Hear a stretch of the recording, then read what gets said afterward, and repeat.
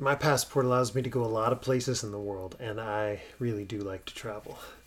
I'm not sure if I could get into Iran right now with my American passport, but there is something going on there, a Kingdom of Jesus revival. That just is really encouraging to me right now. 43 years after the revolution, the Islamic Revolution, rigid Islamic governance. Um, the church is seeing people saved daily within this totalitarian regime. It's pretty amazing. Persian people all over the world that have been scattered different places are finding Jesus, and they're making disciples that make disciples. So what's the key? How is this happening? When they come to Christ, they're told to tell others immediately and to train them in the way of Jesus. Evangelism for them isn't something you grow into later in your discipleship. It's the beginning of discipleship. They understand that Jesus is Lord.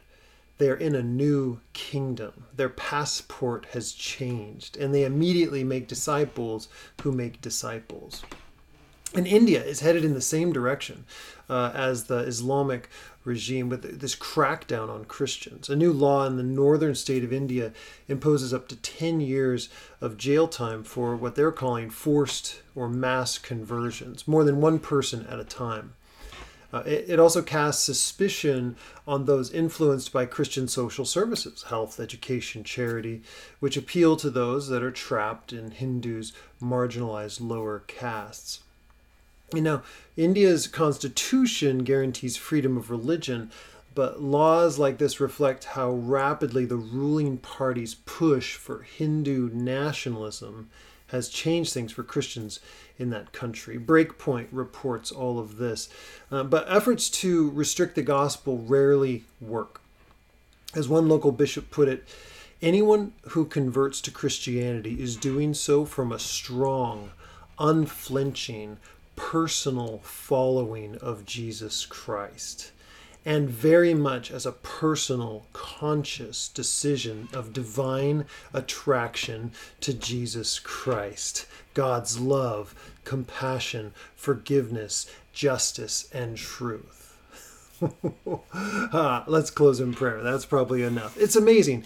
I'll read it again to you. Anybody who converts to Christianity under the pressures, right, that they're facing, anybody who does such a thing is doing so from a strong, unflinching, personal following of Jesus Christ, and very much as a personal, conscious decision of divine attraction to Jesus Christ, God's love, compassion, forgiveness, justice, and truth.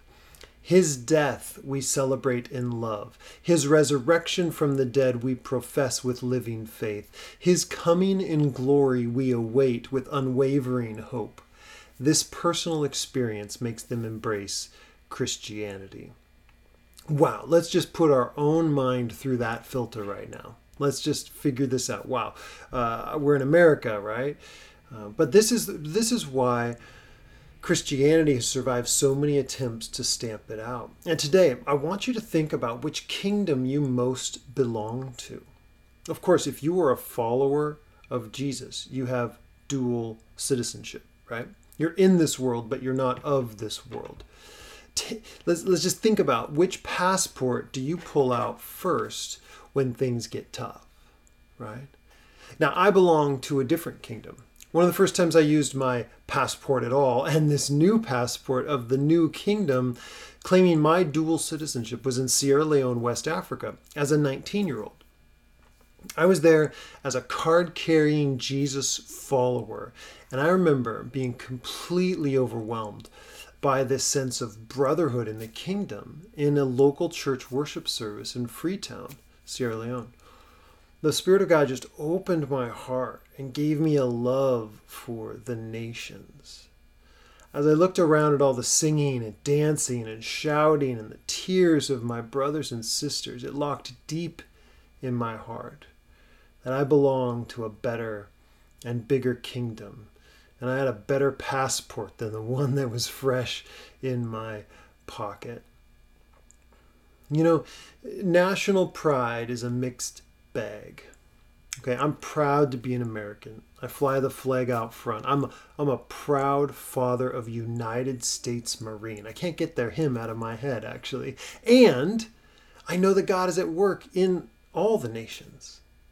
So when national pride turns to nationalism, or some religious flavor of that, like the Islamic Revolution or the Hindu nationalism or even Christian nationalism, we're setting ourselves up on the throne and oppose the kingdom of God. Do you want to be on the throne? Do you want to oppose the kingdom of God? We live in a very interesting, tense time, right? With all sorts of rights being extracted and power being grabbed and wealth being taken, and we're right in the middle of what many people have experienced throughout the world when they clung to Jesus. Now, as a few weeks ago, I noted the Jewish nationalist spirit, right? And the future that awaited them, right? With the destruction of the temple and the dispersion completely of the Jewish people. They had come from revolution and they were going toward revolution. And this is the very thing that Jesus had tried to warn them of. He says, be peacemakers, love your enemies, lose the at all cost zeal for preservation of self and state. You love your life, you're going to lose it. That's not the way to preserve your life. Revolution, says Jesus, is not the way of salvation. And so when Jesus announced that the kingdom of God is coming among them, he didn't send in the tanks, the kingdom of God, the empire. He sent in the meek and the merciful. And now Paul is spreading the message of the inclusion of all the families on earth under King Jesus as Lord. And in our passage in Acts, we find that Paul is in the middle of reporting his calling as a prophet of Yahweh. Wait, you say, he's a prophet? Yes, just like the Old Testament prophets. The meeting on the road to Damascus has been called his conversion, but I think the words completion or calling better capture the essence. The calling comes at the pinnacle of his desire to honor Yahweh through extermination of a new religious sect. This completion of his Jewish expectations comes with a new focus of his worship. Jesus is on the throne in heaven. Who are you, Lord? His understanding of Jesus as the Lord and the hope both of Israel and the world radically shifts his perspective. In his meetings, plural, with Jesus, he receives his calling as a prophet to the nations. The second meeting was mentioned, I don't know if you caught it, in Acts 22:17, in the previous passage. Like Isaiah, like Jeremiah, Ezekiel, Daniel, he gets a glimpse of the heavenly realm, the thrones, and he receives his calling. This is the test of an Old Testament prophet. Has he stood in the divine council and heard the word, actually seen the word with the capital W, Jesus who is the word? Let me read that to you. Acts 22:17. When I had returned to Jerusalem and was praying in the temple, I fell into a trance and saw him saying to me, saw him and heard him, make haste and get out of Jerusalem quickly, because they will not accept your testimony about me. Now, pause for a second. This is that first time he was in Jerusalem, not this time now. But it's true, they would not accept the testimony, right? And I said, Lord, they themselves know that in one synagogue after another I imprisoned and beat those who believed in you. And when the blood of Stephen, your witness, was being shed, I myself was standing by and approving and watching over the garments of those who killed him. And he said to me, go, for I will send you far away to the Gentiles. Now, this two-part claim riles them up even more, right? They already have beaten him and are trying to kill him. But now his claim to be a prophet speaking for Yahweh and his commission to the Gentiles is too much for them. Up into this word, says verse 22, They listened to him, and then they raised their voices and said, "Away with such a fellow from the earth, for he should not be allowed to live." And as we go into our passage today, it says, as they were shouting and throwing off their cloaks and flinging dust in the air, right? Imagine the special effects here that they're creating. The tribune ordered him to be brought into the barracks. This is Claudius Lysias, saying that he should be examined by flogging to find out why they were shouting against him like this. It's general practice for the Romans to interrogate under torture. Think about that. That's really awful. It was assumed that the truth would never come out unless you pried it out of a person. Apparently, you can't just ask Paul why they were shouting at him. Apparently, you have to bind him and flog him with leather straps fitted with heavy and sharp objects. This flogging could kill a man. And this was the Roman way. It's awful. This is the corruption of power. This is the arm of the empire. This is the theory that might makes right. And as Pilate implied to Jesus, truth is defined by those in authority. As Jesus reminded Pilate, even Rome is under the authority of Yahweh. So instead of asking him, they are about to interrogate him with flogging.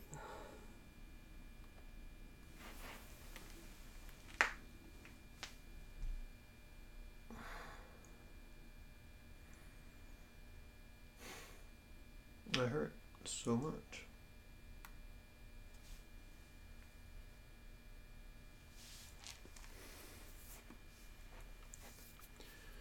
But when they stretched him out for the whips, Paul said to the centurion who was standing by, "Is it lawful for you to flog a man who is a Roman citizen and uncondemned?" And when the centurion heard this, he went to the tribune and said to him, "What are you about to do? This man is a Roman citizen." Now look at this. Paul doesn't scream. He doesn't fight. He asks the centurion about a point of order that could really ruin the centurion's career. He could die. His indirect comment is amusing and informative. Paul is only secondarily claiming his rights as a Roman. He's a kingdom citizen first and an empire citizen second. So why claim these rights now? This is a big curiosity, and it centers the focus of what I want to say today. He's very indirect about it. He's not claiming it. And remember the incident in Philippi in Acts chapter 16? He doesn't even mention his Roman citizenship until after he's been scourged. He's beaten with rods without a trial. He's imprisoned. And he doesn't even mention his rights until the next day. In fact, he writes in Philippians 3:10 through 11, "I want to know him and the power of Jesus' resurrection, that I may share in his sufferings, becoming like him in his death, that by any means possible I may attain to the resurrection of the dead." He wants to identify with Jesus in suffering. He's okay with that? And it's likely there were other occasions in which Paul kept silent and he surrendered this Roman right. In 2 Corinthians 11:24 through 25, it says, 5 times I received at the hand of the Jews 40 lashes, minus 1. But it says 3 times, once was in Philippi, 3 times I was beaten with rods, once I was stoned. He goes on, 3 times I was shipwrecked, a night and a day I was adrift at sea, etc. So we know that he's more than willing to suffer for Jesus.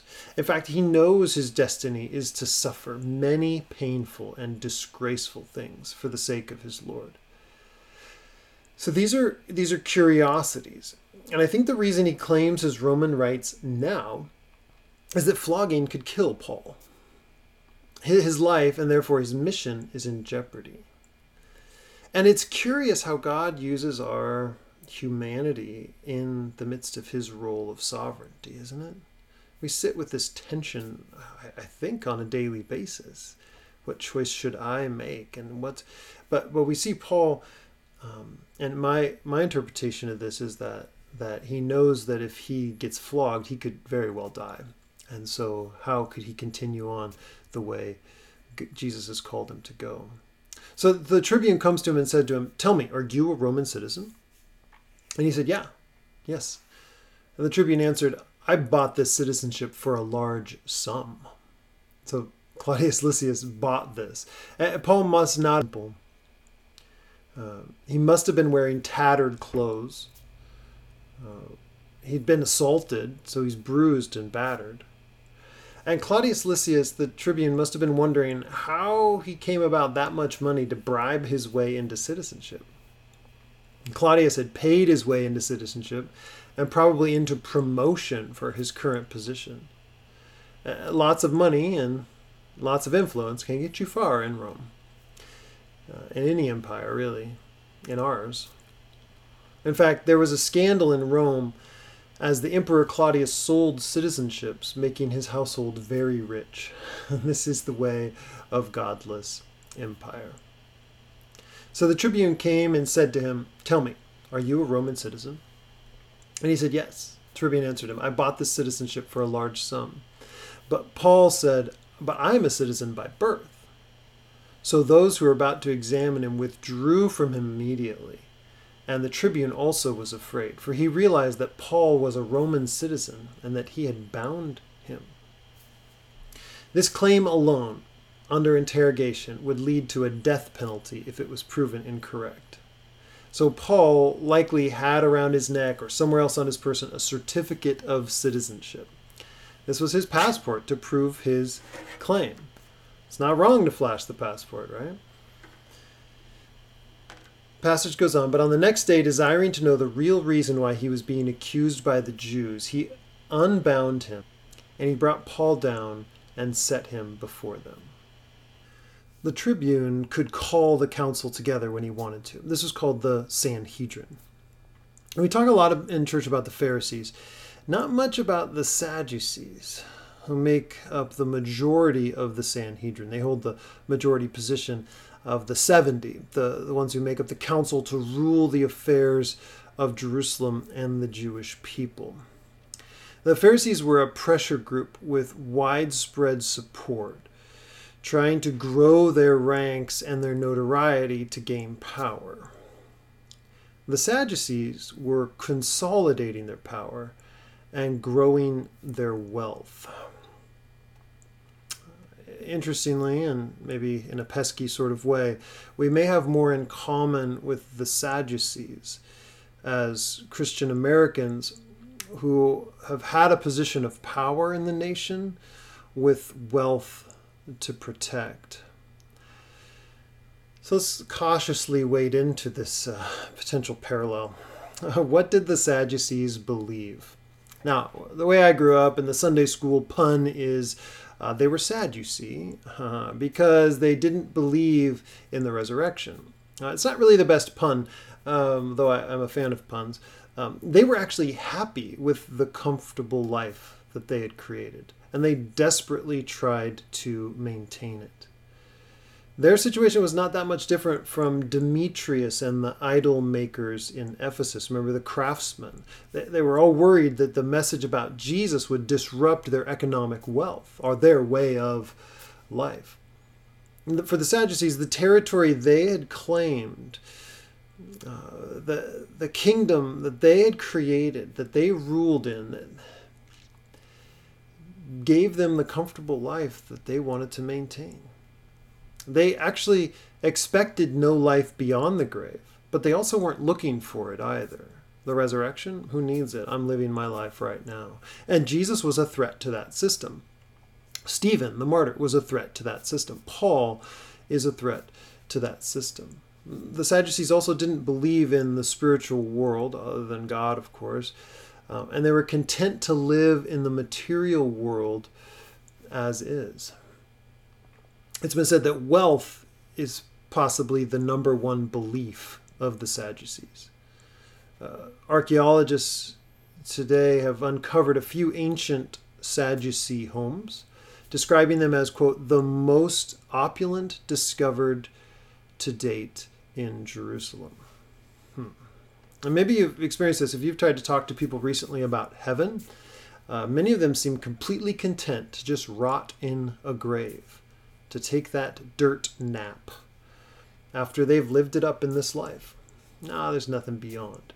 Because they have it all now, is the implication.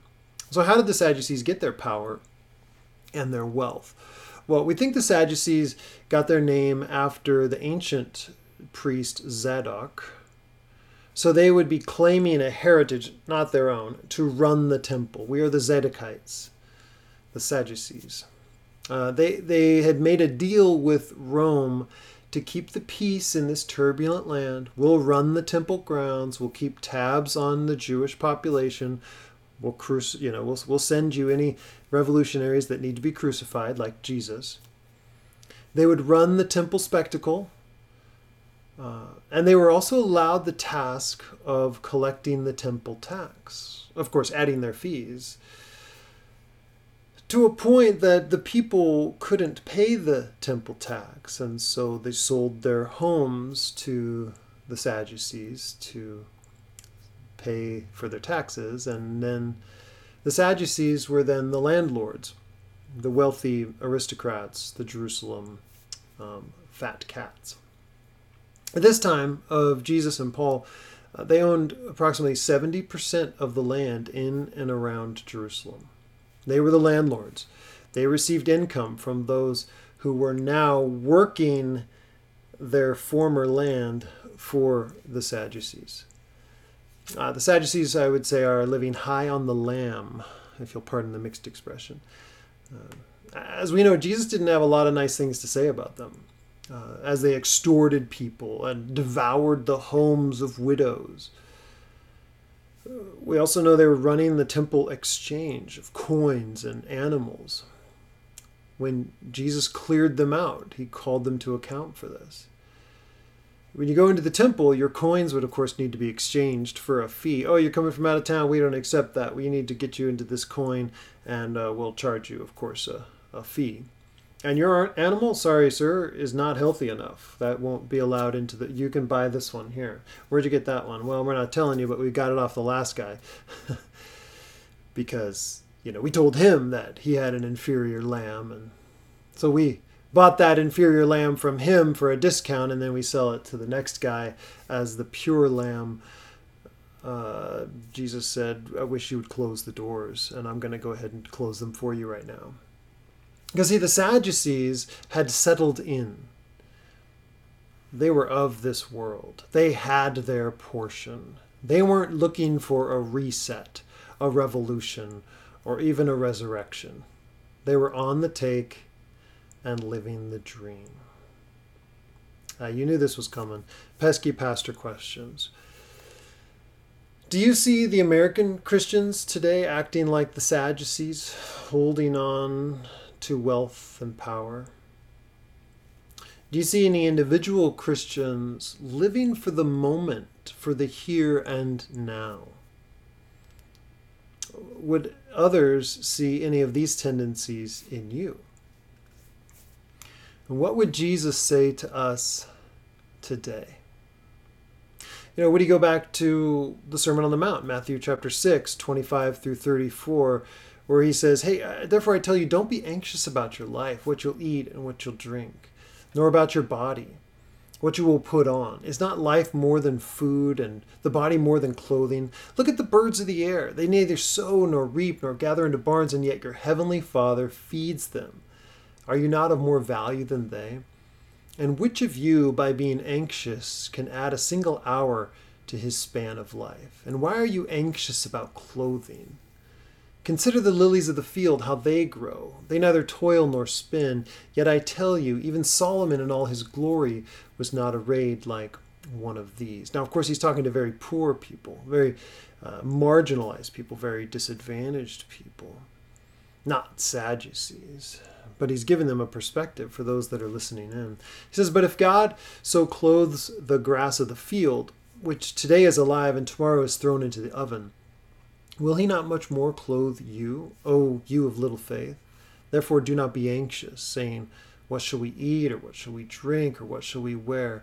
For the Gentiles seek after all these things, and your heavenly Father knows that you need them all. And here's the word that I think Jesus would say to us: seek first the kingdom of God and his righteousness, right relationships with God and humanity. And all these things will be added to you. Therefore, don't be anxious about tomorrow, for tomorrow will be anxious for itself. Sufficient for the day is its own trouble. So, which kingdom are you seeking? Which passport are you flashing? Yeah, as we close, I just want to summarize some things here. The entire Bible is source material for determining what it looks like to be this kingdom citizen. And there's no way I can summarize all that it means. That's our quest in this life, in these frail bodies, as we await the new creation. But let's together press in toward kingdom citizenship. I do think there are three postures we can take from our study today that will show our watching world what it means for us to be holding this dual citizenship. We have a greater hope, a lesser position, and a stable identity. The greater hope. We're anticipating a bodily resurrection, a recreated Eden on earth, glorification, becoming like Jesus. Philippians 3:20 and 21, Paul says, "But our citizenship is in heaven, and from it we await a Savior, the Lord Jesus Christ, who will transform our lowly body to be like his glorious body, by the power that enables him even to subject all things to himself."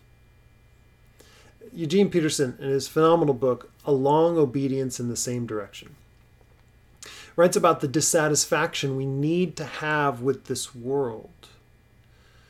He says, a person has to be thoroughly disgusted with the way things are to find the motivation to set out on the Christian way.